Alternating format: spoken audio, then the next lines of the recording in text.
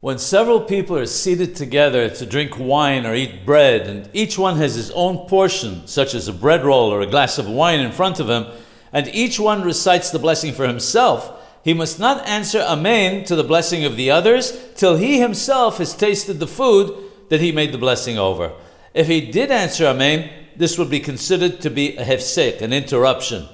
This does not just apply to answering Amen to blessings, but even if one were to hear the Kaddish or Kedusha between reciting the blessing and tasting the food, one must not answer Amen, because this would also be considered an interruption. It goes without saying, of course, that one may not speak mundane matters before tasting either.